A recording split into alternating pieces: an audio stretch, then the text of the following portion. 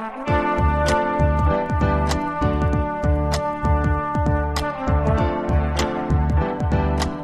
listening to the Co-Main Event Podcast. And now your hosts, Ben Folks and Chad Dundas.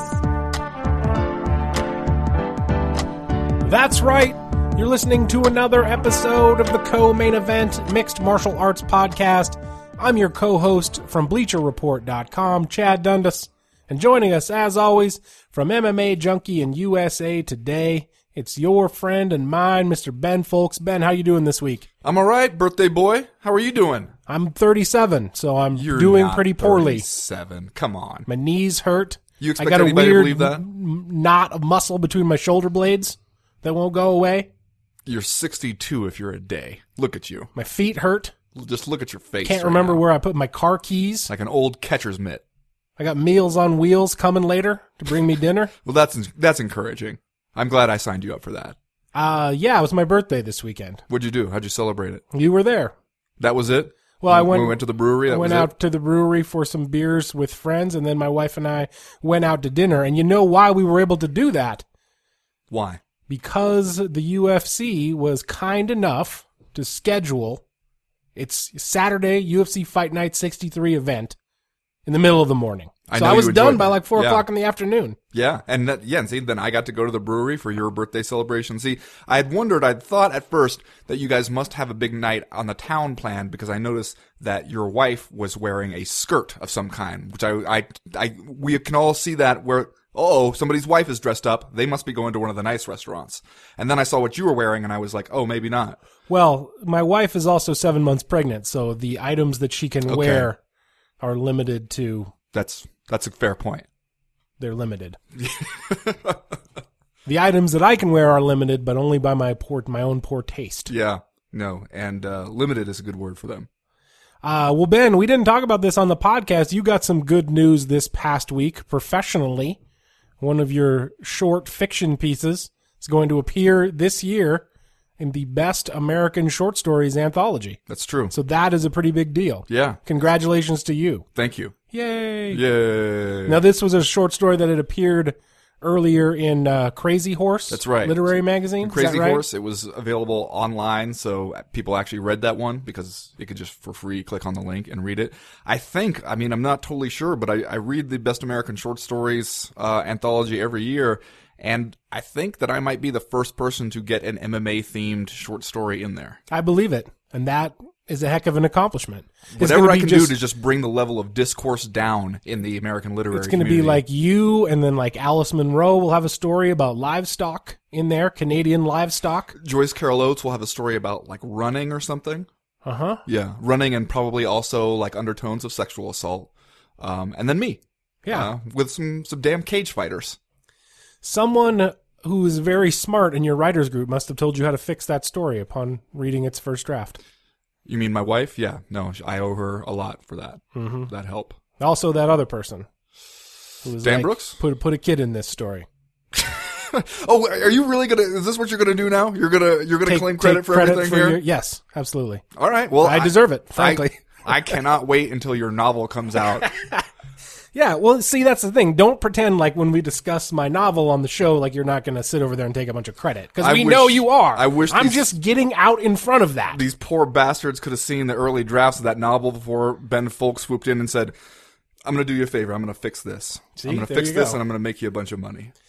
Well, Ben, it's exciting news from start to finish on the Co-Main Event podcast this week. New sponsor alert, Ben. Uh-oh.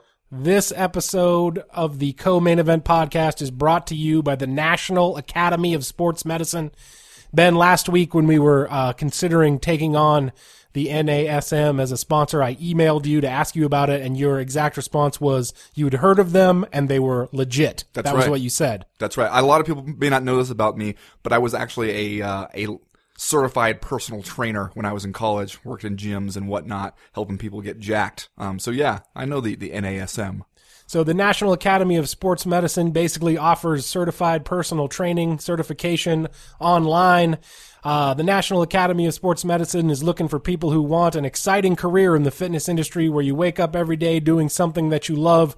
The NASM trainers improve people's lives by helping them reach their health and fitness goals. Don't miss this opportunity to start a career where you get to stay active and change people's lives. The NASM guarantees you'll land a job within 60 days of earning your CPT certification or your money back. Huh. So it's like you can't lose, almost. That's a better deal than I got through the ACE. I got my certification, I'll tell you that much. There you go. Putting the ACE on blast right here. What now? There's more, though, Ben. Tell them about the special offer. The special offer, Chad, you get a 14-day free trial of fun online programs at myusatrainer.com. That's myusatrainer.com. Restrictions apply. See myusatrainer.com for details. So the National Academy of Sports Medicine, we're glad to have them on board for at least the next couple of weeks as the new sponsor of the Co-Main Event podcast. And as Ben Folks says, they are legit. Totally legit. 3 rounds as usual this week for the Co-Main Event podcast. In round number 1, so Chad Mendes is still the second best featherweight in the UFC, and it's not really even close. Does anybody have a problem with that? And in round number 2, Iaquinta's not here right now. The only person here is Iaquinta's protector personality. You can call me Raging Al. That's creepy. And in round number 3, we're not going to lie to you, this UFC Krakow card is pretty brutal. In fact, let us count the ways. Plus, you want to hear us try to pronounce some of these names. All that, plus Are You Fucking Kidding Me in Master Tweet Theater, and Just Saying Stuff. But right now, like we always do about this time, let's do a little bit of listener mail. Listener mail. The first piece of listener mail this week comes to us from David Golden. He writes, how dope was that early start time for the UFC this weekend? Totally dope. I ran some errands in the morning, got home, and had the prelims DVR'd waiting for me. Finished all the fights up and still had my whole evening free. I know it's not likely to happen again, but I could absolutely get used to that. Did you guys enjoy that shit as much as I did? You may have been able to pick this up from context from the beginning of the show, but yes, we did. Yes. Totally. You know what? I was thinking about it because, of course, we know that they did this one to avoid having to go up against other people's kids playing basketball, playing collegiate sports, which a lot of people are apparently very into. And I feel like this could become or should become a thing for like these smaller like fight night events, like where, there's not a title on the line. There's not even necessarily like a number one contender thing. I feel like you take a lot of the pressure off yourself if you move earlier in the day. If it's not like Saturday night, you gotta stay up past fucking midnight to see these fights. If it's just like, hey, there are fights going on, they start kind of late in the morning, finish up early mid-afternoon, then I don't feel like it has to be as big a deal. Like, it just seems like a little more, like, low impact, less requirements from the audience. I like it. I really wish that we could get into that a little more regularly.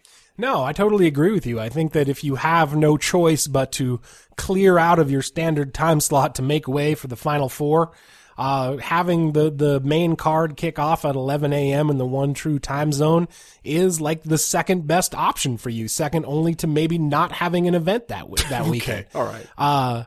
But you're right that the early morning start time, the mid-morning start time here is pretty awesome. And I think like at first like feels a little weird because you're used to having the fights on at night. And maybe professional cage fighting feels like a thing that should happen at night. It's a little bit edgy, But then once you kind of get into it, you start to realize, oh hell, man, a lot of sports, including America's most popular sport, the NFL, professional football, that's basically when it goes down, is the middle of the day. And it's incredibly violent on Sunday, and people get super into it. So I think you have a point there in saying that. For every now and then, maybe these fight night events, especially ones that there's either a scheduling conflict or you're not sure if they're going to be that big of a ratings draw in prime time. Maybe like this is something that we could get into, this hashtag breakfast with the UFC thing. And then it also, since it's on during the day, it allows my daughter to wander downstairs and watch with me. And the thing that she does is sit on the couch and we'll point at one of the fighters and say, who's that guy? And then I'll tell her who that guy is, and then she'll ask 16 more times.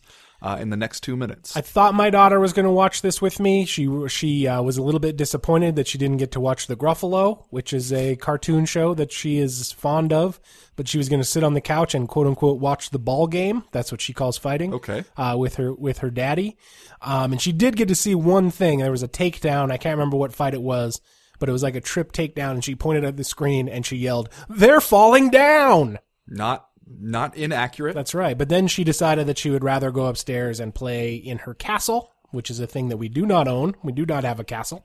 Okay. But she went up there and did that instead. So Yeah. I just sat down here and watched it by myself. Her calling it the ball game, I feel like your daughter just classed up a UFC event. Well, that will happen when she's involved. Yeah. Next question this week comes from Luke Supahan. He writes, I used to really enjoy watching Clay Guida fight. The energy, the hair, the pre-fight slaps from his brother. It was almost always fun, or at least that's what I remember. Now I couldn't tell you who he's fought since Henderson. I blame his fights since, as Ben said, looks like Guida got Guida'd his way, or Guida just Guida'd his way to another decision win. Is that a quote from you? Yes. Not Ben Henderson. That was from me on Twitter. Oh, okay. You should try following me on Twitter. I'm actually quite entertaining. No, I unfollowed you a while ago. Nothing going on there. Vacuum. Mental vacuum. My question is, was he always like this, and I just remember the gimmick more than the fighter, or has he changed?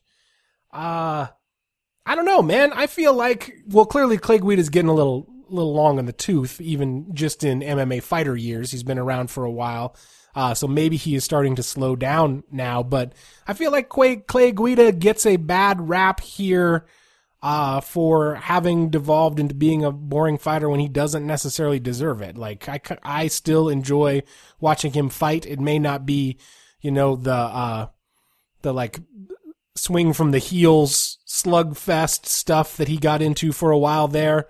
But like, I don't know. I still like Clay Guida. I still have overall positive feelings about Clay Guida post-fight interview, which I believe we will talk about later, notwithstanding. Yeah, well, I feel like he mentions, that he couldn't tell us who Clay Guida fought since Benson Henderson, and his decision loss to Benson Henderson, that, for one thing, that was a super exciting fight. That was the one right on the UFC on Fox, that first Right. UFC on Fox. They didn't show it on TV, and it was awesome. It was awesome. We were both at that one, Yeah. and that was a hell of a fight. But that was also kind of the beginning of a rough period for him, right? Like, he hadn't lost, he'd won like 4 straight at that point. He lost to Benson Henderson, he lost a split decision to Gray Maynard, won a split decision over Hatsu Hayoki, got knocked out by Chad Mendez, won a decision over Tatsuya Kawajiri, got submitted by Dennis Bermudez, and then this one to Robbie Peralta. So if you stopped paying attention to him then, I could kind of see why, because things didn't go so great for him after that. But I still feel like, even like this one, I mean, it was pretty clear early on that he was a better wrestler than Robbie Peralta, and that he could kind of do what he wanted there. It could take him down, and there wasn't a whole lot that Robbie Peralta could do about it, either to stop it or to do anything to get Clay Guida off of him once they hit the mat. So, especially if you're Guida at this point, he's got nearly 50 damn fights. He needs to go out there and get a win. Once he sees like that's the path to a pretty easy or pretty predictable victory, I can't see anybody blaming him for taking it. And it's also not like he's boring when he's doing that. I mean, he's going for submissions there at the end.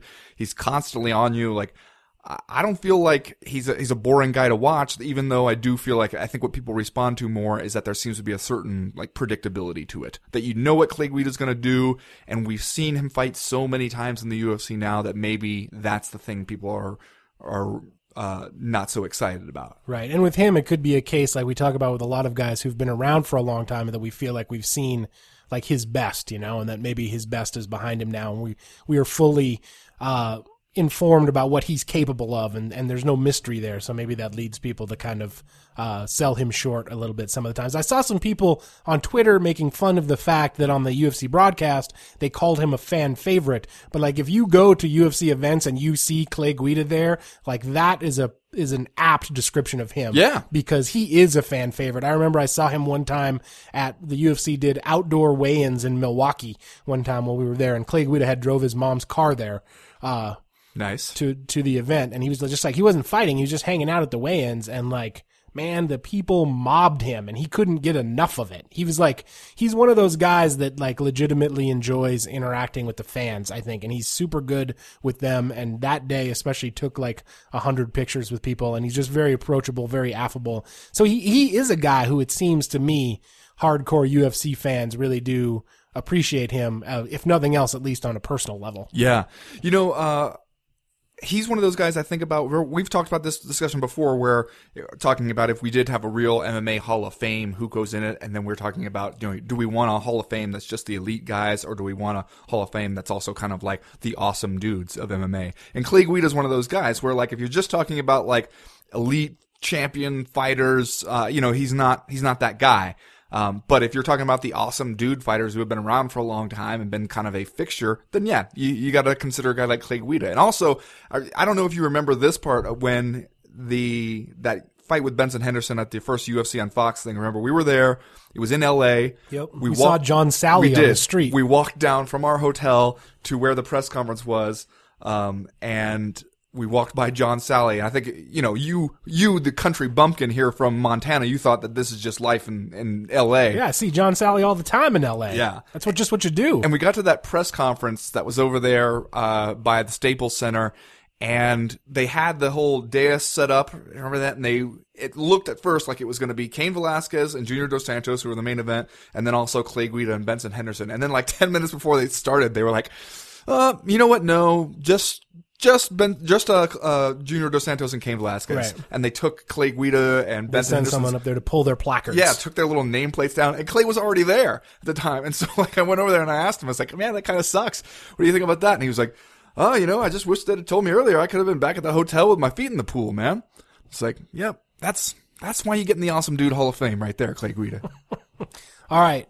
Next question comes from Ross from Ohio. He writes, so Juliana Pena looked good this weekend. She fights at 135. She hasn't fought Ronda yet. If you're the UFC, do you feed her easy fights to give Ronda another contender who hasn't already been tapped, especially since that fight with Cyborg looks like it'll never happen? What do you guys think?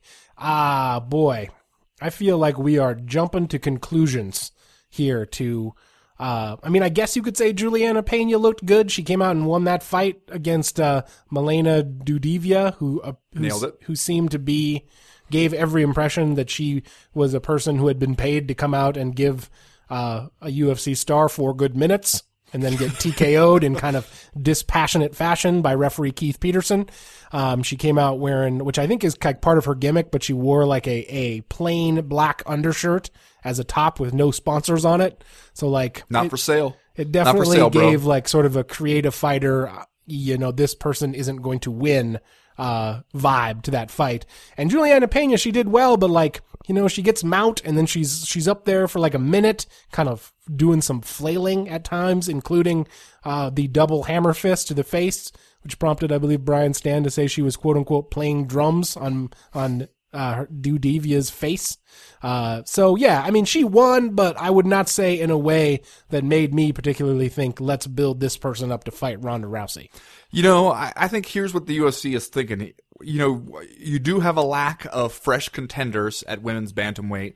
Pena won the Ultimate Fighter, so, that's already, like, I'm sure they were very excited about that prospect right away. She's good looking, she's somebody that you can kind of push if you're a fight promoter and get people excited about. But I also think that they are in no rush. I think what they'll probably want to do is talk about the possibility of her being the next big challenger for Ronda Rousey, and they'll want to talk about it for a long time and probably continue giving her fights that they think she's going to win. I think that they probably really want to keep her around as a possible contender for if you need her, and you have to throw her in there against Ronda Rousey, and you can kind of build it up and get people excited about it. But like you, I didn't see a whole lot out of that one fight that makes me think that she is really going to be tough competition for Ronda Rousey right now. But then again, you could say that about pretty much everybody in that division. Like, who is going to be the person who you look at and see, all right, now this person can really go out there and give Ronda Rousey something. I think it's pretty much Cyborg at this point. And I disagree that the statement that since it looks like the Cyborg fight is never going to happen. I think one way or another, you're going to have to make that fight. I don't care if she doesn't make 135. Eventually the UFC is going to get to that point where they feel like no one is going to pay for anything else on the level that they will pay for Ronda Rousey versus Cyborg, and they'll find a way to make it happen. They'll have to. Yeah, and I think that if anything, it seems like we're kind of inching closer to that, not getting further away from it. And you're right about Juliana Pena. If they are going to position her as an opponent for Ronda Rousey, they are going to want to talk about it for a while because she doesn't look ready. Like to see her come out and get this victory, it kind of reminded me of that Jessica Alexis Davis fight at 170. Remember they did that? Yes. And like the winner of that, obviously, Alexis Davis went on to fight Ronda Rousey, but the end result of that fight was that somebody won, but we felt like both of those people would get smoked by Ronda Rousey, and then of course Alexis Davis did. I felt like this Juliana Pena win was very much in that vein. Like the she won, and that's great, and it was, her comeback from injury, and that's a feel good story, but the overriding feeling I had of watching her win was like, yeah, she'd get smoked. Yeah, again, that's everybody in the division right now, though, because that Ronda Rousey is just that good. Yeah, that's true. Anyway, that's going to do it for listener mail this week. If you have a question, a comment, or a concern that you want to air to the Co-Main Event podcast in future weeks, you know how to get a hold of us. You can go to the website, comainevent.com, and click the link in the top right-hand corner of the screen that says email the podcast. That'll get you in touch with us. While you're there, you can sign up for the Breakfast of Champions newsletter. That's a lot of fun. It comes out every Friday morning to catch you up on the news and notes and, frankly, jokes. And it's totally free. That we miss between Monday to Friday. And it's free, so you might as well just drop your email address in there. We won't send you any spam or anything besides the Breakfast of Champions newsletter, frankly. Except every once in a while, we might, late at night, just send you an email that just says, "You up?" Just frowny face? Just in case we want to talk. Yeah. Can't sleep. Frowny face. Frowny face. As for right now, though, we're going to go ahead and get started with round number 1.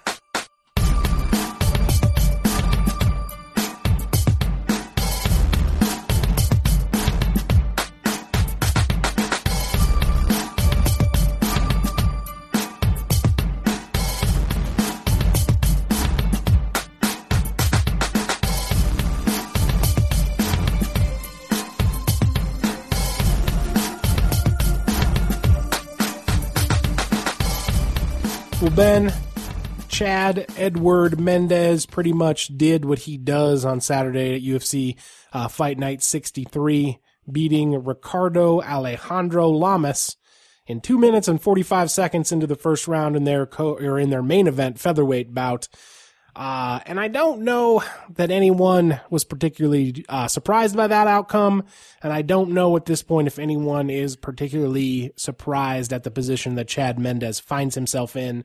The guy is 17-2 in his career now. Like I said at the top, it seems like he's obviously the second best 145-pound fighter in the UFC. He came in as the number 1 ranked contender officially on the UFC's official featherweight rankings. But those 2 career losses are both to the champion Jose Aldo, one at UFC 142 at the beginning of 2012, and the most recent one in a heck of a fight at UFC 179 last October. So this leaves Chad Mendez in kind of a weird position because he keeps winning. Like, he's clearly maybe, number 1A in the featherweight division, but it could be hard to justify a third fight against Jose Aldo, and the other upcoming featherweight contender fight next month on May 16th pits his longtime teammate Uriah Faber from Team Alpha Male against Frankie Edgar. So depending on how things play out in that fight and how things play out in Jose Aldo's championship defense against Conor McGregor in July, things could kind of be up in the air for Chad Mendez. Yeah, I think the things that he has going for him are, for one thing, both Frankie Edgar and Uriah Faber have a similar problem that he does, assuming that Jose Aldo retains the title. And so did Ricardo Lamas, frankly. Right. So, yeah, you're getting to the point now where it's not like there are a whole lot of people who can say, like, I'm a top featherweight, I've proved it in the cage, and I have yet to test myself against Jose Aldo. I mean, he's pretty much beat everybody there is to beat there, except for Conor McGregor, I guess, and that's the big one everybody's looking forward to now. So I think if you're Chad Mendez, you can kind of comfort yourself with that knowledge that it's not like anybody really has that kind of promise that you don't have as far as being a fresh contender. And also, the second fight was awesome. It was a hell of a fight. So you can kind of point to that and say, like, look, if you're going to have to do a rerun with this guy anyway, why not go with the person who has given him by far the best, most interesting, and closest fight, which would be Chad Mendes. So, and it seems like you hear Jose Aldo talk about it, and he talks about it as if it's a done deal that eventually he's going to have to fight Chad Mendes again. And I think we'd all be really interested. I mean, if you tell me if you told me tomorrow, Conor McGregor's hurt, he's out of that fight, Chad Mendes is in, I'd be a little bit bummed, but I'd get over it because I think like a third fight between them would be really, really interesting. But at the same time, does Mendes win that third fight? I don't know. I would have to say probably another close, awesome fight that Jose Aldo wins. And that's the thing that kind of breaks my heart for the guy a little bit, because you see him in there against Lamas and you're like, God damn, Chad Mendes is good. Like, he can do so many things well, such a good athlete, and he has that power. And yet, what if, like, just because of timing and the way things work out in that division, he is doomed to forever be, second fiddle to Jose Aldo? I mean, it's sad because you think, like, he deserves, like, as good as he is, he almost deserves to be champion, and yet you could see how it might never happen as long as Jose Aldo's around. Yeah, and people were asking him questions at the press conference about, like, going down to bantamweight, which he says he could make if the money was right. Hard to picture that. Seems like it would be a tough cut to me for him, because he is a fairly heavily muscled featherweight. And on top of all that, situation ain't much better for him at bantamweight, where his teammate TJ Dillashaw is currently the champion. That's right. So I don't know if that seems like a very viable option for him. But clearly there's a lot of moving parts still in the featherweight division.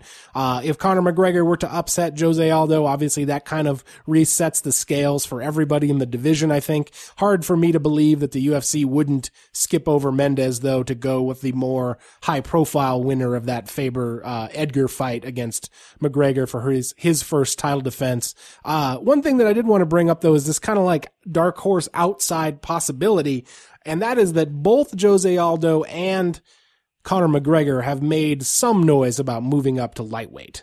Jose Aldo said that after this fight against Conor McGregor, he's going to have a quote-unquote major announcement to make.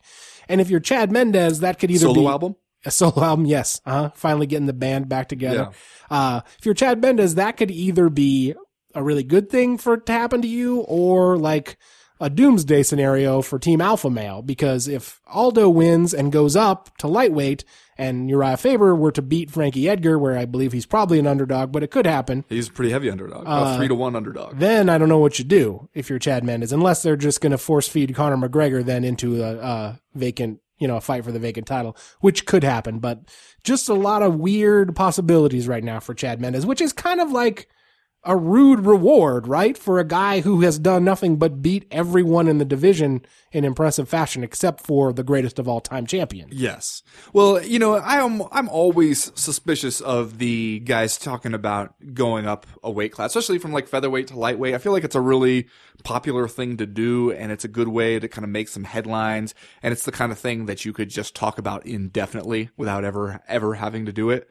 So I don't know. I'll believe that when it happens, I guess. I'm curious though. You think Conor McGregor goes out there and beats Jose Aldo? And by the way, it would be a slight upset according to the odds. Right. Definitely a less huge of an upset according to reality. It would be far less, odds-wise, it would be far less of an upset than if Uriah Faber were to beat Frankie Edgar, which is kind of crazy when you think about it. But say he goes out there and he beats Jose Aldo, you don't think the UFC turns right around and does an instant rematch and just says like, all right, we'll take more of your money, please. We're doing it again, brother. You don't think that happens? I think that's exactly what they do, especially with as long as Jose Aldo has held the title. I think they turn right around and book the fight again. Yeah, that's probably a great possibility, and would, I assume, depend on how that fight goes, and everybody's health. Jose Aldo's health is always gonna be an issue. I guess I was just thinking in terms of like those contenders, Mendes, and then the winner of Edgar or Faber, that like clearly the Faber Edgar winner will be a little bit higher profile in terms of like pay-per-view sales. That's I would true. Think. So I would think that they would get the nod over Faber. But like if McGregor and Aldo have a crackerjack, yeah, man, you might want to do that again. Although I don't think you got to read between the lines too deeply to see that Conor McGregor would be a dude that the UFC would like to have as its featherweight champion. And maybe if he beats Jose Aldo, cut your losses at that point. Okay, well, but then what do you do? Like, I think that the good thing about Conor McGregor from the UFC standpoint is that you can put him up against pretty much anybody in the division right now, and he'll find a way to make it into a real free-for-all in the lead up to the fight and get everybody hyped for it. He's already kind of done it a little bit with Chad Mendes, and they haven't even been talked about being booked against each other. Right. So he already he's done it with Rafael Dos Anjos, who's not even in his there you go in his division. They could pick up a McGregor Mendes rivalry just in mid step there and roll with it. I wonder though, like if you're Chad Mendes, I was thinking about this after his win. You're looking at this fight, are you hoping like, hey, I hope McGregor becomes the champion because I feel like style-wise, I have a better chance of going in there and taking that belt off of him than I do off of Jose Aldo. Yeah, well, that you haven't fought him yet, so that would be a fresh matchup. Like, I think everybody kind of wants Conor McGregor to come out of this thing with the title. If you're like Frankie Edgar or Uriah Faber, like, you know, Jose Aldo turned Uriah Faber's leg to hamburger and then like had a close-ish but clear-cut win over Frankie Edgar. Like we've been saying on this show for a long time, I feel like all those guys are probably licking their chops thinking that Conor McGregor could come out of this thing the champion. The genius of Conor McGregor, though, I think, is that like even if he loses, like we've talked a lot about what will happen on this show if he loses. I feel like at this point, if he loses, he doesn't even suffer that big of a setback. Like you can take him and plug him in against Lamas or Faber or Edgar, whoever loses that fight, and it'll be fine. He'll just go on doing the thing that he does, and you know, he won't necessarily suffer an enormous setback, especially since he's so damn young. He's like 26 years old. Before we move on, let's talk a little bit about Ricardo Lamas. He came out clearly with a little bit of a height and a little bit of a reach advantage in this fight, and looked like early on he wanted to try to use his kicks to keep Chad Mendes away from him. And for like a minute, that was a good strategy. It seemed like it was working a little bit. Then Chad Mendes hit him right on top of the head, which I think probably speaks to how hard Chad Mendes hits. Because you hit a guy on top of the head, he normally doesn't drop like that. Lamas goes down, but then after that, it takes Mendes a good another minute to finish him. And frankly, Ricardo Lamas never really stopped looking game about things. Like he was scrambling for position the whole time. Clearly comes out of this fight looking like a tough and you know, a guy who's going to go out there and give you his all. But at the same time, at the end of this, Chad Mendes has to look at Dan Miragliotta and give him the like, anytime you're ready, man, I'm just going to keep pounding this guy. Yeah. Well, you know, you mentioned that it took Chad Mendes another minute to finish him. I thought that it was really, it showed some maturity on Chad Mendes' part. He looked very poised. Yeah, and was not just doing the thing of like, I'm going to throw this flurry of punches so that the referee is kind of obligated to go in. Was kind of like, all right, I'm going to move into a good position, pick my spots, and make every single one of them count. And you're right, though, that Ricardo Lamas did try to battle back in there. You know, was getting up, even though his legs clearly weren't under him anymore. And you got to feel bad for the guy a little bit there. It also feels like, you know, I think kind of put some things in perspective, because when you think about Ricardo Lamas' fight with Aldo, which was not even a very good performance by Lamas, and he goes 5 rounds with Jose Aldo and kind of comes on strong there at the end. And then Chad Mendes goes in there and absolutely blitzes him. And it kind of, you know, he's a guy who's only lost to Aldo and Mendes. So it kind of puts it in perspective where you see like, okay, maybe you got these two guys at the top of the division, and then you got, you know, 50 feet of crap and everybody else. I don't know. I mean, that's the kind of thing that I think not only it puts what Chad Mendes can do in perspective, but it also puts Jose Aldo in perspective too. Yeah, it really does. And the featherweight division is so hot right now. It's just going to continue being kind of awesome for the next, 2 or 3 months. And like we said, a lot of moving parts. It's going to be interesting to see what happens to Chad Mendes, what happens with the title, what happens with Frankie Edgar and Uriah Faber, and now what happens with Ricardo Lamas and what they will do with him next. Cub Swanson's fighting, I think, on this upcoming fight night card, or is he on that pay-per-view? Is he on the 186, whatever it is? He's on something coming up here. He might be. So, he could. Yes, no, he's on the UFC on Fox. Oh, that's right. Thing coming up, which actually I was looking at that card the other day. That's a good card. That is a good. You got Machida and Rockhold there at the top, right? You got Jacare. Thank you. And Yoel Romero. You got Cub Swanson and Max Holloway, which is, I think, a sleeper of a fight. Actually, right. Style-wise, seems like a pretty interesting one. And then you got Felice Herrig versus your girl Paige Van Zandt. Right, yeah. And whoever wins that Cub Swanson Max Holloway fight probably could get right back in the contender hunt. So it'll be interesting to see what happens at 145 pounds. As for right now, though, Sir Nigel Longstock's here. He's going to lead us in a game of Master Tweet Theater. It's been a while since we've seen him, so we're dying to find out where he's been. That starts right now.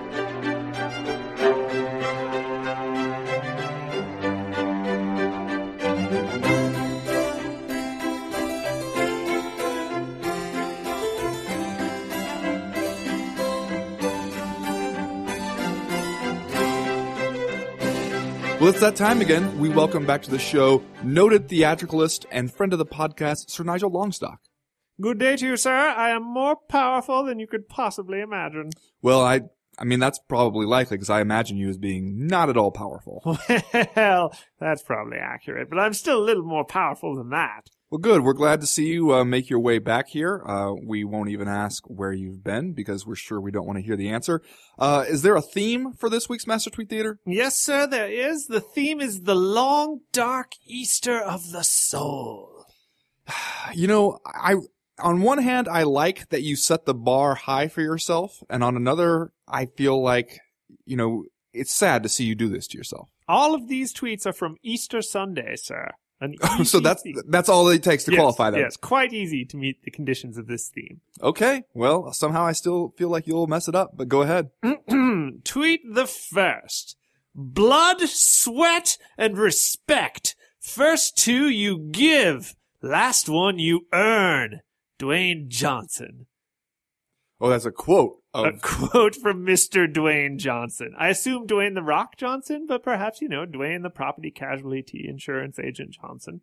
Well, Chad, you're a pro wrestling mark. You have any ideas here? No, but I guess I will guess women's bantamweight champion Ronda Rousey. They're bros. Oh, that's a good guess, actually. God damn you.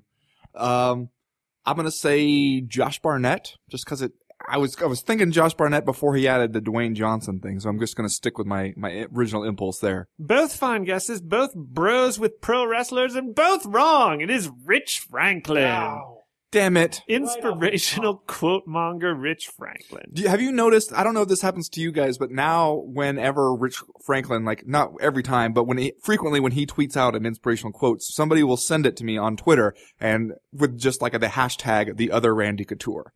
And they include Rich Franklin's Twitter handle in this, so he must have seen this by now and be somehow either he's totally confused or has to be forced to feel some way about being the other Randy Couture as far as Twitter is concerned. I assume he believes he is the other Randy Couture of fighting and not of tweeting. Sure.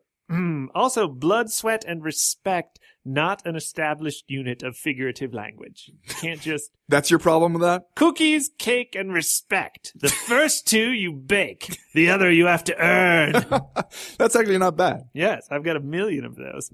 Came up with them on the way over in traffic. Good work. Tweet the second. Sheep have their place in the order of things, and I respect that. But sheep need to stay in their place, 'cause I'm trying to eat. It comes with a meme image as well. Can you tell us about the meme image without giving anything away? Yes, the meme image is a picture of a wolf, and it says, a wolf doesn't concern himself with the with the opinions of sheep. Oh. Familiar imagery that MMA fighters seem to love, no? Mm-hmm.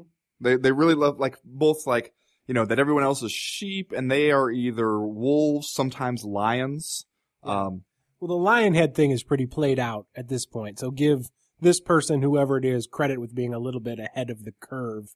I'm going to guess Rampage Jackson due to dislike for his haters and self-aggrandizement and general wolf love. Okay, that's not bad. First of all, I'm going to say, get it through your fucking heads. You're all human beings. We're all just people. And that's fine. God damn it. Stop with the... Stop. Thank you, Chad. Stop with the fucking animal imagery. Sheep talk. Then I'm going to say the poet Philip Baroni. Both fine guesses. Both admirers of Predators. Only one correct. It is Quentin Rampage Jackson. Yes! I got to give it to you. That was just good deductive reasoning on your part. And I didn't even know, because clearly I stopped following Rampage Jackson on Twitter long ago. Because you're a hater? Yes. really taken a heel turn. I assume he's aware of it, but obvious narcissist Quentin Jackson. Yeah. Well, I mean, he is the guy who got arrested on the crazy run around in a truck with his picture on the side of it incident. So, True. To accuse such a man of being a narcissist is maybe not an earth-shattering accusation. Also, consider the new nickname Rampage Quint Injunction. Huh? Let's move on. Okay. Tweet the third. Not sure if inhaling a dozen oysters and an acorn squash at the Houston airport before a 10-hour flight to Brazil was a wise choice. We'll see. Huh. Chad, what do you think? You got a look on your face. Unfortunately, I know that one. I saw it retweeted by somebody. That is Carlos Condit, or Carlos Conduit. Okay. Well, I have no reason to think you're wrong, so I'll abstain. It is Carlos Condit warning fight fans that he is probably going to take a dump. Is that where we were going with that one? I assume that is his implication. Yes. Well, I was going to go aphrodisiac route with the oysters, but okay, you're probably right. What about acorn squash? Does that make you poop or have sex? Noted aphrodisiac acorn squash. Yeah. Okay. Well, vegetarians have to get a boner too, I suppose. They don't have to. Don't know how they could. Tweet the fourth. Cruising with a couple of my boys in PB. I'm at Miller's Field. Where's the spot? Okay, I'm going to say Chris Lieben. Do we know what PB is? Do we have any idea? I'm assuming it's Pacific Beach in San Diego. Oh, Miller's Field. I thought it was Pittsburgh, but that's a good guess then, I guess. Park, Penscoming Park, Pirates Park? I have no idea what Miller's Field is. PNC Park in Pittsburgh. Boy, Chris Lieben's a good guess there, I think. I'm going to go Poet Philip Baroni, because he could be cruising with his boys. I don't know. He could be. Both fine guesses, both boys cruisers. Only one correct. It's Chris Lieben. What? Where's the spot? See, I figured you nailed that one. Well, you know what? And what you didn't take into account is most of Philip Baroni's boys are in jail by this point. Good point. The party is on cell block D. Tweet the fifth. Who cares? I'm sorry? Who cares? You don't even want to try to do anything fun with inflection on that one to maybe give us an idea what the hell's going on. Punctuation. No question mark even, because, who cares? Michael Bisping? That's a good guess. It's been a while since we've had Sir Nigel on. It seems like he would want to do his Bisping impression. I don't know. Maybe like Al Iaquinta? All right. I'm just going to guess. Okay. Both fine guesses, both as usual wrong. It is Phil Baroni. Oh, damn you. The poet experiences a moment of ennui and tweets it. So, was there anything before or after this that gave us any kind of clues what's going on with the poet? No, there was not. I almost wonder if he was trying to text someone and just opened Twitter by mistake. Huh. Because who cares? And then he's like, well, people will care about this, and tweets it to his followers. Well, the mystery of the poet Philip Baroni only deepens. I guess that's it for this edition of Master Tweet Theater. So, Nigel, what do you got going on? It's funny you should ask, sir. I've just finished wrapping a fascinating project. It's a romantic comedy in which John Travolta, who loves disco, has to navigate his relationship with Jimmy Fallon, who loves Red Sox baseball. I see. And what's it called? It's called Saturday Night Fever Pitch. And what role do you play? I play a drunk baseball fan who keeps interrupting their date by laughing at Jimmy Fallon. It's the most challenging role of my career.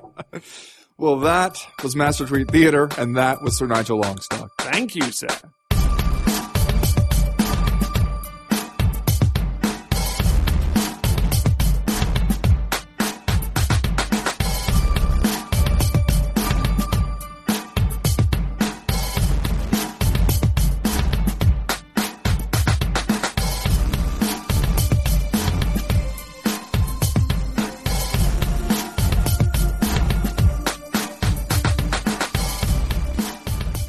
Chad, are you booing me? You better not fucking boo me. I fought my ass off in here. Fuck you! I'm just sitting over here giving you the finger. Man. Like a little kid in the crowd. Fairfax, Virginia. I feel like we all, as we were watching Al Iaquinta stand there. We're awaiting the decision. We know it's going to be, an interesting decision. It's a close fight. Could be scored a lot of different ways depending on what you value in a fight. He wins the split decision, and Masvidal immediately leaves the cage, rips off his shirt. He's really mad. And as I was watching that, I was thinking like, oh, poor form, Masvidal. Like that's, people are going to be talking about how that was not great sportsmanship on your part. I was wrong, because no one is talking about Masvidal storming out of the cage after the decision was announced without shaking Iaquinta's hand or any of that. No one even really seems to remember that happened, because Al Iaquinta went full Raging Al on the Fairfax crowd. I think we all can understand a frustration when you hear the boos after a fight like that. I, for one, I don't know if I've ever seen a fighter take it in that direction, where not only did he seem to immediately interpret the boos as toward him, which I think we all usually don't we understand that those boos are saying, I disagree with the decision, not I think you, the winning fighter, suck. But he asked the crowd if they were booing him, and then he paused, as if waiting for an answer, as if an arena full of people could explain to him respectfully, no, we disagree with the decision, although we respect your effort. Like, what the hell is that? What's going on there, Chad? Yeah, this I think is going to turn out to be a story with a lot of twists and turns in it, because, for a good long time there, it seemed like Jorge Masvidal was kind of going to roll in this fight. I thought he was clearly ahead through 2 rounds. And, if he had gone on to get this decision, then suddenly he's 7-1 in the UFC. His only loss in the octagon would be to Rustam Khabilov, I think by decision. That we would probably be talking about this as kind of a showcase fight for Masvidal. Instead, Iaquinta could have packed up the tent and headed home, but he didn't. To his credit, I think, came back in the 3rd round and made it close enough that 2 judges ended up giving him the fight 29-28. Which I think, you got to kind of give him props for that. And then, of course, obviously, he kind of goes berserk on the crowd. And in the moment, that seems kind of ugly and uncalled for and like, oh, bad form, Al Iaquinta. But like now that we're a couple of days removed from it, I'm kind of starting to feel the other way about it. And I have a thing up on Bleacher Report right now about this. And that's that, like, we didn't really have an emotional investment in Al Iaquinta one way or another leading up to this fight. I think we were all excited for the Masvidal fight as kind of a fight of the night quality fight where 2 guys who are exciting strikers could bring it. But we knew that Iaquinta was this guy who'd wrecked his hotel room and made these funny jokes about how he's going to learn Spanish and pick up the senoritas when he fights in Mexico. And we liked him, I think, a little bit because his coaches were Ray Longo and Matt Serra. Yeah, it's a good starting point. But we didn't really know how to feel about this guy. And now suddenly coming out of this fight, he seems more interesting. Like, I feel like we're a little bit more invested now to see what he does next, especially if what he does next is a rematch with Jorge Masvidal, which I feel like would be, maybe a higher profile fight than he would have gotten even if he had just won without controversy. So like in weird, typical mixed martial arts fashion, I feel like we're going to take this situation where almost anyone else would have been fired from their job, including in sports, and like this is going to turn out to be a positive from him in the long run. It did help you realize how he could be the same person who destroyed a hotel room after not getting a fight night bonus, right? Yeah, it lets you know where he got his nickname, right? Yeah. Now some things are starting to make sense for me about this guy. Because I think that that's the thing, is he kind of comes off when he's doing that as like just some dude who is going to like flip out on you. Like you're going to be having a cocktail at Cubby Sampson's, enjoying your mozzarella sticks, and you look the wrong way over at Raging Al, and next thing you know, he's got his shirt off and he's yelling, and you're like, what? How did this escalate so quickly? What is this guy's problem? Yeah. You can kind of see that aspect of his personality leap out right there, and you're kind of, oh wait, I get it now. The Raging Al thing is not just a funny joke. Right. There's some basis to that. And also, in typical MMA fashion, this was yet another situation where the story kind of gets worse the more people try to explain it and or like issue an apology, which obviously Al Iaquinta has not done. But that often happens in MMA. People like try to give an apology and it ends up making everything worse. He goes to the press conference and is unrepentant, right? And like the way he phrases his answer to somebody's question clearly makes it obvious that he was not just yelling at like the faceless Virginian crowd, but was like actually yelling at identifiable humans in the audience that he saw flipping him off. And the way that he phrased it at the press conference was that they were quote unquote kids. So that made it sound like he was yelling at small children who had been flipping him off. And then he went on the MMA Hour today on Monday, still unrepentant, said that if they had been closer to him, he would quote unquote have kicked them in the ass. And then in kind of a sweet move by Ariel Helwani, he had the two guys that Al Iaquinta flipped off on the phone, at least the guys who claimed that they were the guys that he flipped off or that flipped him off on the phone. They were not in fact children, but grown adults, who referred to their wives and drinking beers at the event. So I assume that they were not 10 and 12 years old, although things could be different down there in Virginia. And apologized to him. He accepted their apology. They said that they thought this was going to end up being a good thing for his career, and then said they're going to be Ragin' Al fans for life. So like, and that's one of the things that makes me feel like this, like in retrospect, we're going to look at this and be like, okay, that's the time when Al Iaquinta really kind of came into his own in a lightweight division where it's really hard to like make yourself known. That really tells us something, I think, about the psyche of the MMA fan. Like, I'm a fan of this guy for life. Why? Well, I was at this event and I flipped him off and he said, fuck you to me. And then later, indicated that he would like to assault me. And I was like, yeah, that's my guy. That's the dude right there. I'm down with him for life. You know, so, I don't know. But I think that the thing that was just so baffling about it to me was like, I feel like we've seen this happen before in MMA where you know that they're not really booing you, right? Like, why do you immediately take it there? Why do you go just like from 0 to 1,000 in your fuck you response to the fans? They're clearly booing like they disagree with the decision. Nobody could really fault Al Iaquinta for anything in that fight. I mean, before that, he comes off as the guy who he was down in the fight. Things were looking bad for him and he just kind of willed himself back into it. Like, even if you don't think that he deserved to win the decision in the end, you can't really fault him for anything he did in that fight. And then when he goes out there and yells at people, you're like, you kind of removed the focus from what actually happened in the fight. Nobody's really talking about that anymore. How did you score this one? I thought it was 29-28 Masvidal. Like, yeah, kind of clearly. I thought he won the first 2 rounds and then Iaquinta won the 3rd round. The funny thing was none of the judges had it scored that way. Douglas Crosby had a 30-27 for Masvidal, which is kind of hilarious. Yeah. And then the other 2 judges had a 29-28 for Ragin' Al. So like what I thought was the proper score did not appear at all on the judges' scorecards. But like, just to follow up on your point, this definitely makes, it makes sense now to think that Al Iaquinta would be a guy who in a room full of other professional mixed martial arts fighters would be the guy who emerges with the nickname Raging Al. Yeah, that does make sense. And you can kind of imagine Longo and Sarah laughing about it, right? Like, they know that he does that, so they decided to start calling him Raging Al. Yeah. Oh, here comes Raging Al. Speaking though of Masvidal, he's upset with that decision. He thinks he deserved to win it.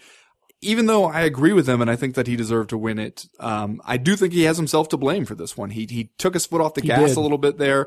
It was as if somebody was whispering in his ear, just coast.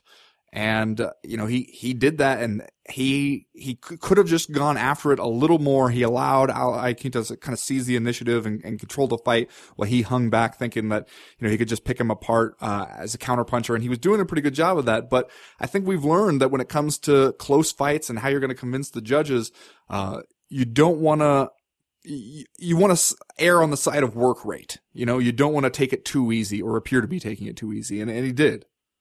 Yeah, I just think we got to do it again, brother. And like, unless the UFC wants to punish Al Iaquinta for his outburst against the fans, I feel like it just makes too much sense at this point just to have them rematch. But let's do Are You Fucking Kidding Me, Ben? And then we'll move on to round number 3. Obviously, we talked about it earlier this week. We're going to do something a little bit differently for Are You Fucking Kidding Me? And that's because there were so many Are You Fucking Kidding Me worthy occurrences at Fight Night 63. We just made a list and we're going to read those off. Are you fucking kidding me in a row? All right, let me get my Are You Fucking Kidding Me voice right. All right. That's you fucking kidding me? All right, there it is. Okay. There it is. Are you fucking kidding me? Diego Ferreira gets knocked silly by Dustin Poirier and then stands up and listens to his half knocked out brain when it tells him it would be a good idea to try to do some weird German suplex that just ends up getting him punched a bunch more times. Fucking kidding me? Are you fucking kidding me? How about John Anik telling us, quote unquote, what science will tell you as it relates to your chin and how it stands up to cutting weight? That might be true, I guess. I'm just a little bit uncomfortable with UFC announcers telling me, quote unquote, what science tells us. Fucking kidding me? Are you fucking kidding me? Ray Longo standing there behind Robbie Peralta in that Godfather-themed The Bronx t-shirt? Fucking kidding me? Are you fucking kidding me? Clay Guida cutting out like a 5-second Homer Simpson style burp in his corner between rounds and then apologizing to his new cornermen as if the effete rules of society apply. Here. Fucking kidding me? Are you fucking kidding me? Paul Blart Mall Cop Part 2. Are you fucking kidding me? Are you fucking kidding me? Clay Guida's totally insane and rambling post-fight interview. Fucking kidding me? Are you fucking kidding me? The UFC is just going to interview Rampage Jackson about his fight at UFC 186 and never once mention that, oh yeah, a judge could still actually bar him from performing at that event. Fucking kidding me? Are you fucking kidding me? Rampage Jackson is going to sleepwalk his way through said interview and then post on Twitter later so that nobody would know that it was his fault because he just wanted to quote unquote get it over with because the UFC made him do an interview in the morning before training. Fucking kidding me? Because he loves training so much. You may remember, by the way, that we both already told you how this situation ends.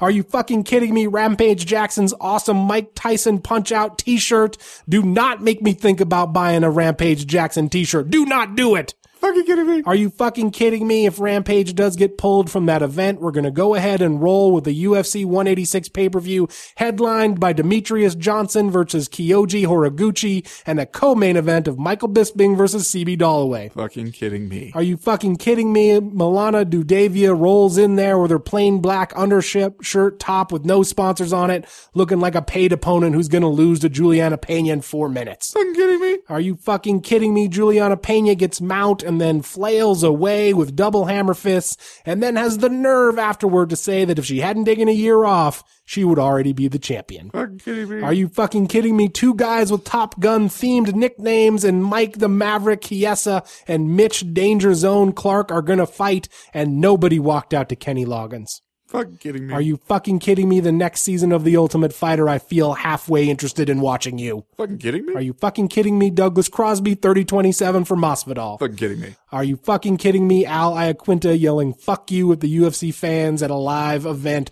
Who do you think you are? Dana White. Fucking kidding me? That's going to do it for round 2. Woo! We'll be right back with round number 3.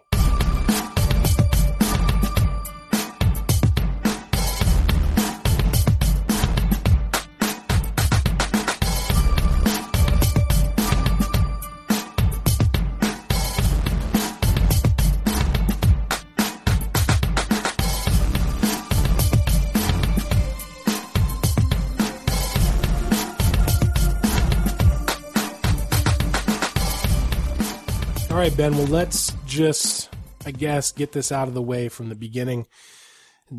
Jan Blachowicz. What are you doing? What are you doing right now? Bartosz Fabianski. Don't do this. I'm just saying there's a lot of real Eastern Bloc type names You on this UFC Krakow card. Krakow. I don't. Nice. Yeah, Very retro. I feel like Old school hip hop 1993 sample there. I think it sounds like a good city name to say like after you think you've totally burned someone. Krakow. In your face. Okay. Maybe the UFC will say that to everyone after we watch this card. Who is going to have to? Who's the announce team on this one? This is on Fight Pass. They can't put Goldberg on this thing, man. Are you kidding me? It'd be like dropping him off in the middle of the ocean and telling him to swim to shore. So John Anik has to go over there to Poland and pronounce all these damn names. I bet newly established Silver Fox John Anik with growing his hair out now so that he and Dave Schaller are no longer confused with each other. I bet he nails it. Oh, man. wait. He's a professional. John Anik is going to go over there and have a flawless victory over this card. But wait, this is Fight Pass Euro, right? Oh. So maybe it's the Dan Hardy, Yeah. John Gooden, is that his name? Yes. I think so. Yes. They'll probably do a good job, right? You just assume that Europeans can all pronounce each other's names, don't you? That's mean, offensive. Well, here's my opening question for you, Ben. When was the last Fight Pass event before this? like November of last year, right? Is that the Roy Nelson, Mark Hunt one in Japan? Yeah, maybe. So it's been a good, 3-4 months? Yeah. Since we got a Fight Pass event? Do you think, is everyone just paying for their Fight Pass every month so they can watch a couple prelim fights? Well, yeah, and see, that's the thing, is you would have only been watching like 1 or 2 prelim fights. Like for this last one, there were no Fight Pass fights on it. Like, so yeah, I mean, if ever there was an argument to be made for just signing up for Fight Pass when you felt like it and then turning it off immediately so you don't get charged during the intervening months, the space between Fight Pass cards has really made that case pretty well, I think. And then I guess though it just makes you like, maybe that's the UFC finding out either on purpose or more likely accidentally how many subscribers can you carry just on the strength of like Fight Library? How many? Because I mean, it's a really great resource for people like us who end up writing about the fights, and like you think you remember a fight one way, and to be able to just go and immediately find it and watch the whole thing again and kind of refresh your memory, or go back and take another look at guys and how they've changed or how they haven't. It's really great. Like, you could not do that if you just had the internet. Those fights are not on the internet. Everyone. Are you being sarcastic right now? Do not even try, because... Well, no, I mean, the UFC... You think you can just type the name of any UFC fight you want to watch into the internet and it's there? Sometimes it's harder than others, because the UFC has gotten really aggressive about tracking those down. But, I mean, like, for me, I feel like they've kind of struggled for a while to figure out, like, what are we selling? What's the selling proposition here with Fight Pass? At first, it was like, okay, maybe live events. And then we're not doing so many live events on Fight Pass. Okay, maybe, Netflix for fight fans. It just has all the stuff on here. And then they tried to roll out a bunch of shows. I can't believe anybody's watching those shows. Like, there's just not a whole lot there that seems at all different from any of the stuff that's out there. So, I don't know. I mean, I'd be curious to know what average subscriber Joe Fight fan feels about Fight Pass at this point, because we talked about this fight card before. You look at it, you got just some nostalgia value with Gabriel Gonzaga and Mirko Cro Cop going to do it again, brother. Rematching their 2007 fight from UFC 70. It just still seems impossible that this is happening in 2015. I don't understand this, but it is. Other than that, I mean, it's hard to see that this is the kind of thing where somebody who is not signed up for Fight Pass is going to go, okay, you win. Here's my $10. I got to see this. Yeah, but I mean, this is one of those events that seems like it is geared toward establishing a foothold in Poland, in the whatever the host city is, because it does feel like they just threw Cro Cop on here because of his name and like, whoever was around at the time to fight him. He and Gabe Gonzaga have a little bit of a backstory, so it makes sense. Cro Cop comes in off back-to-back wins, I guess, over Satoshi Ishii in Japan, and Gabriel Gonzaga has lost twice in a row. So it's hard to find a storyline here, except that at once upon a time, back when we were all children, Gabriel Gonzaga kicked Mirko Cro Cop upside his head, and Mirko Cro Cop is from the area. So from the area, the Filipovich family is going to turn out to watch him. One thing I did not realize, MMA Junkie's own Mike Bond told me this, and it's kind of interesting when you think about it. He says that if you're looking at kind of stats-wise on this one, this is Cro Cop's 7th rematch as a pro fighter. He's never lost one. Interesting. So he gets better. Apparently he gets better. Because he's just a mad dog for strategy. Yeah, that's got to be Frankie Edgar style. Once he's been in there and seen what you got, ain't no way. You might beat Mirko Cro Cop once, maybe. Beat him twice? No. Is this a one-off appearance for the 40-year-old Cro Cop, or if he does walk away with a victory over the 35-year-old Gabriel Gonzaga, does he become... Gabriel Gonzaga's only 35. Hard to believe, isn't it? It's the mustache that makes him look older. Does he become a player in the UFC's senior-laden heavyweight division, where a lot of those seniors have senioritis? You know what, man?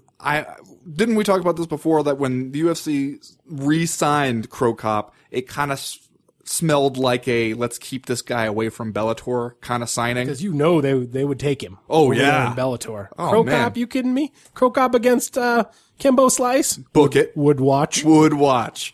Yeah. So I don't know. It's hard for me to imagine that Crow Cop goes out there, beats Gabriel Gonzaga, and, then we're talking about the rebirth of Mirko Filipovic. It seems to me like what he's probably telling himself is one of those things of how he was disappointed in how his UFC run shaped up. And he wants to end on a better note, the way all the old fighters tell themselves that, forgetting that the reason that nobody ends on a better note is because you get older and the notes just get sourer and sourer. So I don't know, man.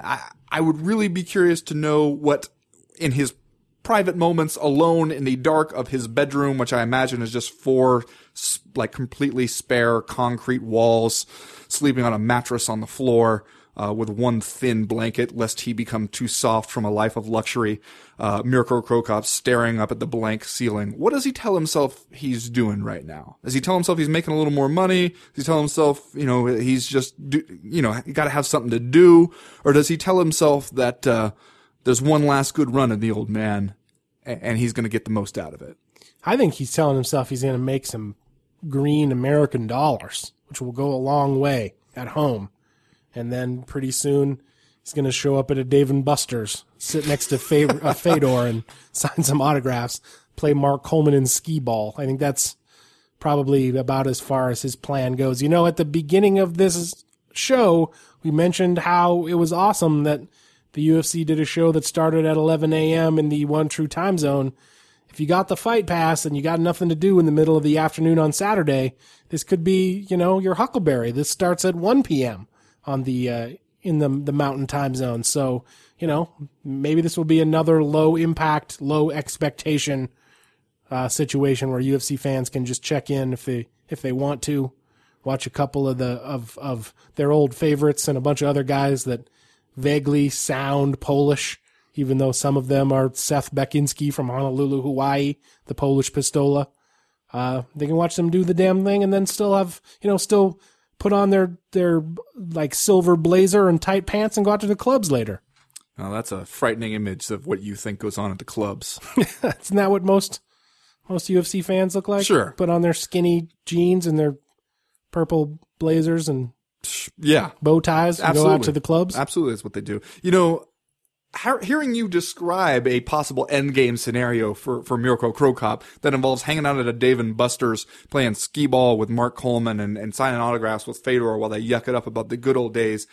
I mean, that sounds like the best case scenario for all those guys. Like, you say it almost as if it's just like the sad but inevitable ending. I see it as like, that's the finish line you aim for. If you're an MMA fighter to become a big enough star that you can just hang out in a Dave & Buster's and get paid for it afterwards, that's about as good as it gets. That's one step down from getting one of those cushy UFC jobs where they pay you to quit fighting and you never have to show up to work. It's an amazing position to get, frankly.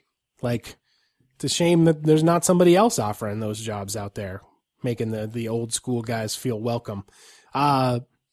We were talking about if you got nothing else to do, this is actually, there's a lot of MMA on this weekend, even if you don't have Fight Pass. Friday night, Bellator 136 featuring a lightweight title fight between Will Brooks and the fugitive Dave Jansen. Wait, the fugitive? Yeah, you remember Dave Jansen? He's an old school Team Quest guy from out there in Portland. We probably watched him fight, unbeknownst to us, at a sport fight someday. He's fighting for the Bellator lightweight title. He also got, there's an RFA this weekend on Friday. There's a World Series of Fighting with their guy Dave Branch. So, a lot of stuff going on. Not just this thing in Krakow. All right, well, let's do Just Saying Stuff, Ben, and then we can get out of here for this week. What's your Just Saying Stuff this week? Well, Chad, I'm sure that you've heard by now that the UFC announced that it made a big-time hire in former DEA investigator and IRS agent Jeff Nowitzki, who is going to join the UFC as, quote, Vice President of Athlete Health and Performance. From the UFC's press release, Nowitzki will spearhead the development of the organization's Clean Initiative Education program, which somehow those words are supposed to translate to drug testing. Yeah. I don't know how. I don't know how you read the words Clean Initiative Education Program and are supposed to know that it has anything at all to do with an anti-doping effort, but apparently that's what they're going to do. Now, I'm just saying, for the people who don't know Jeff Nowitzki, he's kind of big time in the field of doping investigations. Was involved in bringing down Balco. Is involved in getting after, getting all up in Lance Armstrong's shit, so to speak. And his methods and motives have been criticized a little bit. There's a good New York Times report about that from a few years ago. I'm just saying, taking a guy who has a reputation for being maybe a little too aggressive and maybe cutting a little corners and zeroing in on people and not really being too concerned with how he gets them, but just getting them in the end, and taking him to a private company like the UFC, which has kind of a reputation itself for not always having the respect of the individual athlete at the forefront. I'm just saying, things could get interesting there. I'm just saying. Just saying. That makes it sound to me like that guy's going to fit right in. He's a maverick, does his own thing. Yeah. The rules don't apply to him. That's right. Sounds like they got their man. And now we have the UFC instituting its own drug testing program of its own employees where nobody really feels like they can argue against it or speak out against it, and they put this guy who's pretty aggressive in charge. I don't know, man. Some heads might be about to roll. Sounds like a perfect hire for them. Ben, speaking of guys named Chad besides myself and Chad Mendes on the aforementioned Bellator card on Friday night, you have to look pretty far down the list of fights to notice, but Chad the Savage George is fighting Mark Vorgius. Nailed it. And this will be Chad George's first fight back in a major promotion since he got cut from the WEC back in 2010. Fight fans might remember him from the 2011 documentary Occupation Fighter, which I believe is available on Netflix. I think that's where I have seen him, and chronicled his lead up to a loss against Scott Jorgensen way back in the day in the WEC. And man, Chad George is the kind of dude that I feel a little bit bad for. This guy just missed in 2008 and 2009 when he went 6-0 and then lost back-to-back fights. He got cut in September of 2010, exactly 1 month before the UFC announced it would absorb the WEC at the beginning of 2011. And since then, he's gone 4-2, but all in smaller promotions. The guy's only 32 years old. I'm just saying, I'd like to see some good stuff happen to Chad George in Bellator. Not just because we have the same name, but because it seems like he has gotten kind of a raw deal out of those guys that all came over from the WEC. Just saying. You know what you are? You're a mark for Chads. That's true. Chad sympathizer. That's right. Over here. Unabashed. Unafraid to admit it. You know what, though? That's going to do it for this week's show. We'll be back next week to break down everything that happens at the UFC show in Krakow and look ahead to whatever happens the week after that. Krakow! As for right now, though, we are done. We are through. We are out. You're a Chad fanboy. That's what you True. are. Yes, I am. Sympathizer. Say again what the UFC drug testing policy is called. Let's see here. Now I have to look it up here. It is the Clean Education Initiative. I don't know. It makes it sound like a bill that some politicians